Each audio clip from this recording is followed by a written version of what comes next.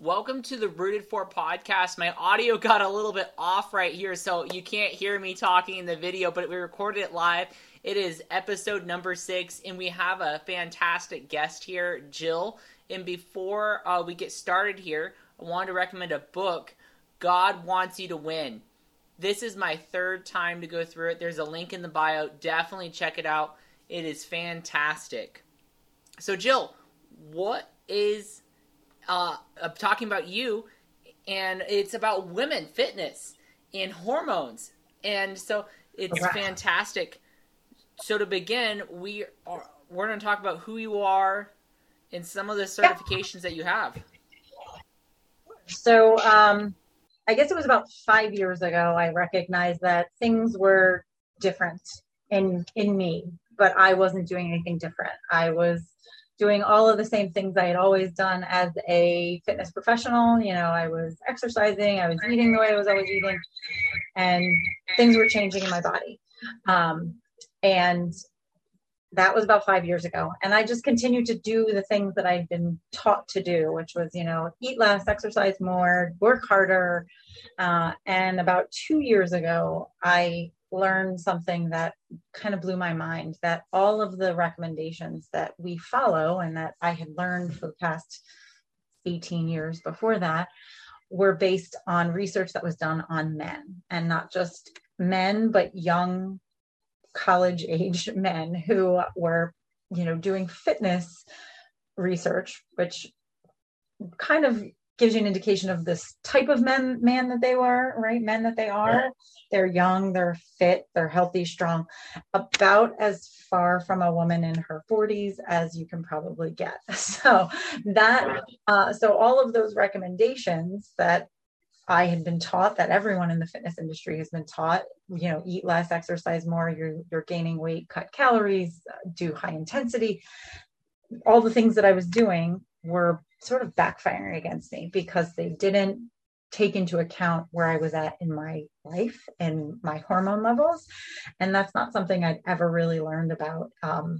Hormones were never really brought into the education that I've received over the last 18, 20 years. So when I learned that, it was sort of like jaw dropping. Oh my God, this is you're basing all of these recommendations on young men and then applying it to women, and it's not working for women, but we just keep telling them to do the same thing. Just keep doing that and it will eventually work, but it doesn't. So that when I,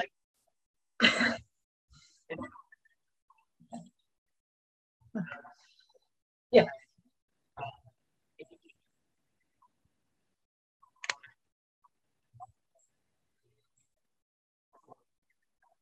Yep.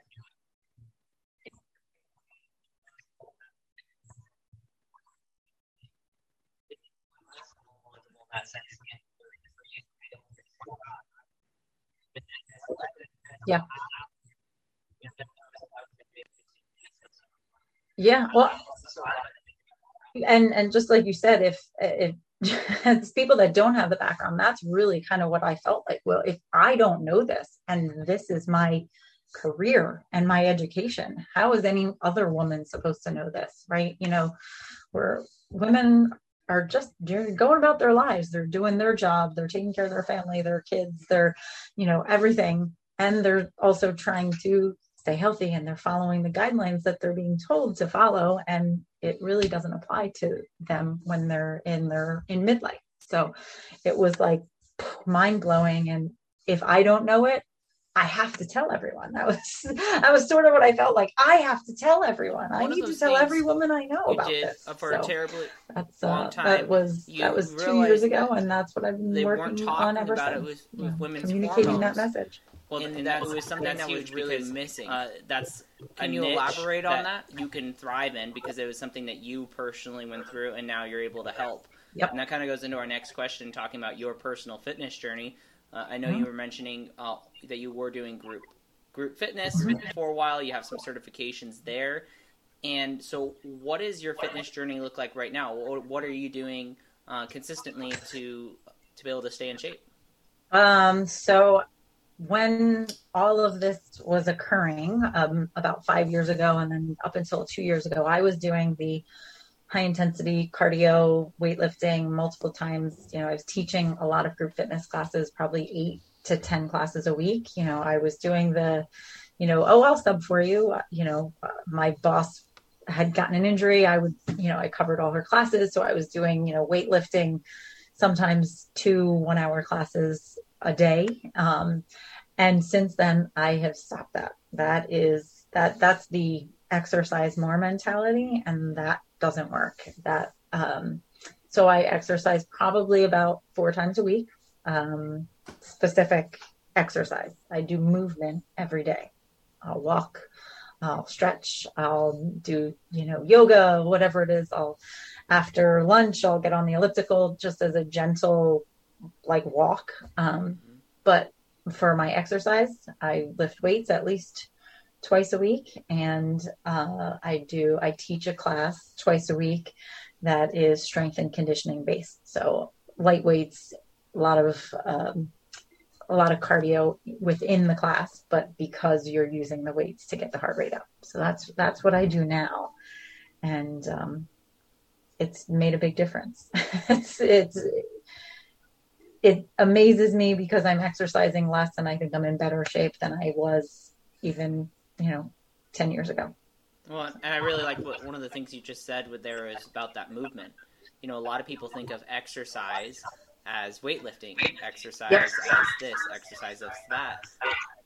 But keeping your body moving can really make a big difference, and it doesn't have to be something that's terribly difficult to be able to keep that heart rate up and different things like that. So absolutely.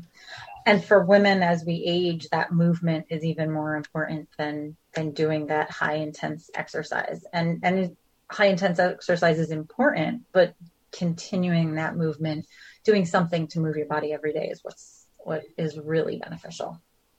And this next question is, what would you wanted to know 10 years ago? And I think you've already touched on this a little bit, but could you elaborate if we were to shoot back to 2012? Wow, I can't believe 2012 was 10 years ago there. But if we could go back there, what would have you wanted to know? I would have wanted to know that things need to change, even though I'm not changing, right? My body, I was doing all the same things. I would have wanted to know the evolution of women's hormones and how in your mid-30s things start to change. And that those changes really do impact the kind of exercise you should do and how you should be eating and dealing with stress, and just your whole entire lifestyle really can be adjusted. And because I am a holistic health coach, I can't prescribe any medications or anything like that. So my whole approach is to find ways to make changes without medication. It's through your diet, through your exercise, through your movement, through your whole lifestyle. So I wish I had known that, because I think about how many women clients I've worked with over the years, and most of them were, in their 30s, 40s, 50s and beyond, and how much more of a positive impact I could have had. But now I look and go, okay, well, think now how many women I am impacting, right? It's not just my current clients that I'm helping. It's their daughters and their granddaughters and their, sisters. And so I didn't know it then, but coulda, shoulda, woulda. Right now I know what to do. Right. So, well, I think that's the biggest thing right there is, they're probably realized there was a missing piece for them. The best thing you can do is to be able to help the next generation. And so that's neat that they've been able to be able to have you be able to work with not just them. And so that's the same for anybody else that's listening right now. It's amazing what you can do with knowledge that you have to be able to pass that on. And so it's always good to be able to share that knowledge. Yep. And then what is your biggest failure, and what did you learn from it? When you sent me these questions, I thought about this a lot. And I think as I've gotten older, I try not to look at things as failures. I don't really look at them as failures. I just look at them as I did the best I could with what I knew at the time. And I mean, even how I got into fitness, before I was doing this, I was in corporate human resources, and, I was doing all the right things. Even with that, after college, I got a job, I was moving up the corporate ladder, I was getting raises and promotions, and I was kind of miserable. And I could look at it. I got laid off from my job there, and I did kind of feel like at the time, oh, I failed. I didn't make the next step. And my husband said, no, this is probably the best thing that'll ever happen to you, because you won't ever leave that job and you're miserable there. And at the time I was like, he's right. I would not have ever left, because I was doing all of the, I was getting the promotions and getting the raises. It was close to home. It had all the good things. So I felt at the time it was a failure, but now as I've gotten older, I look at things like that's just not how it's supposed to be. And what other opportunities are there? Because if I looked at it still as a failure, can I even look at it as a failure? I can't, because now I'm really doing what I feel passionate about and I love it. And if I had stayed in that job, I wouldn't be doing that. I'd probably still be absolutely miserable. But so I don't look at that. I don't really look at things like failures just as the next opportunity, maybe, or the learning opportunity. So that's, as I've gotten older, that's what I think now. I think it's very easy to dwell on what society might say as a failure, but you look at so many different things in life of people that have got to the place where they're happy, or their quote-unquote success is at. It took a lot of trial and error, and I think people kind of get confused with trial and error versus, oh, this was a failure. And I think if you didn't learn anything from those things, then that makes a really big difference. It's all about that learning through life. And one of the other things I wanted to talk about is talk a little more about women that you could be working with that would really benefit from, maybe they've been working out like you were talking about, just like the studies for men, the young men that are college athletes, like, hey, you just need to eat less calories and go work out 4 hours a day, and you're going to get healthy. I mean, it's quote unquote simple, but can you elaborate on what that looks like, especially for on the women's side? Because I'm a man, so I have no idea what you guys experience in that sense. Men go by the circadian rhythm, right? Every day is pretty much the same. Their hormones are the same, but women, we go through that as well, but we have this 28-day cycle, basically 28 days based on our menstrual cycle. And at various points, our hormones are at different levels. So, when our estrogen is high, that exercising more is pretty beneficial. We can hit our personal records. You can find that, women win Olympic medals even when they have their period. And it's an interesting thing that when at that point in your cycle, women actually are more like men than they ever will be, because all of our hormones are low as we're having a menstrual cycle, which is kind of interesting, right? When we're bleeding, we're most like men who don't. But as we continue through our cycle and estrogen starts to rise and progesterone, or at ovulation when estrogen is highest and then falls and progesterone rises afterwards, things change, and we can't be doing those high intensity workouts. We can't be lifting the heavy weights when our body is saying you need to slow down and you need to rest. And there's a reason why, if we look biologically, why that happens, it's because ideally you have a fertilized egg and you're growing a baby, right? That's biologically, that's what is happening, is what the body is hoping for. And if that's the case, you don't want to be running out and like lifting heavy weights and for doing marathons, because you want to have this environment that is safe to grow a baby. So at different points in the cycle, women need different exercise. Just before menstruation is the time when we want to do those slower, longer walks more gentle, stretching, yoga.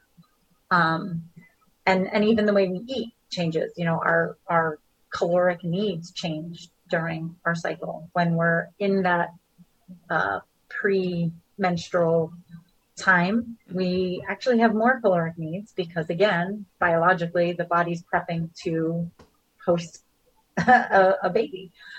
So we need more calories, which is kind of why, you know, a lot of women get cravings and they're a little hungrier during that time of the month. It's biological, but society is like, no, you should cut calories. Well, your body's actually telling you, no, you need more calories. And if a woman is going, well, I want to lose some weight, I'm going to cut calories, but the body is saying, no, eat more. Well, we have this discrepancy. And what happens? Well, mentally, there's all kinds of stress from that.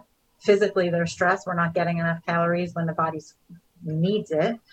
And that stress creates all sorts of other issues for the various hormones. So yeah, men, I get it. You don't get it, right? Because you've never had to. What's really unfortunate is that a lot of women don't get it either. I know I didn't. I didn't get much education on that up until the last 2 years. And it's unfortunate. And that's one of the things I'm hoping to change, is to be able to share this knowledge with women, to be able to work with their bodies and not really work, I don't like saying work against your body, but, you know, doing the same thing every day for a woman doesn't work, because we're not the same every day in a month's time. So a woman that's been on a journey through just trying to figure out how can my body be at its peak, you know, and not even just for someone that's like, hey, I want to be a marathon runner. This could be someone that wants to just, hey, I need to take off a couple pounds from after having some kids, or just anybody that's just kind of struggling with that, or maybe you have something and you've been on this cycle. From what I'm hearing here is that I've been doing this thing every single day, but maybe like what you were saying at the beginning of the podcast here, taking it a step back and doing less will actually help you. And so those are the kind of people, the women in particularly, that should be reaching out to you just to be able to have that. And so I'll definitely have that information there in the show notes.